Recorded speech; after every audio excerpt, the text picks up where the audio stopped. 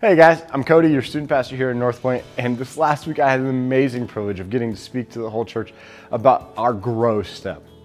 This was amazing because I got to look at Romans 12 and see how incredibly applicable it is to our lives as we continue to grow as Christians.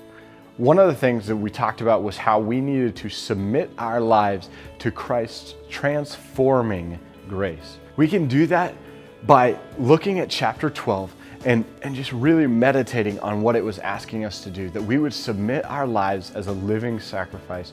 And then as we look on in verses 6 through 21, some really practical steps. Are we using our gifts? Are we loving people? Are we practicing hospitality?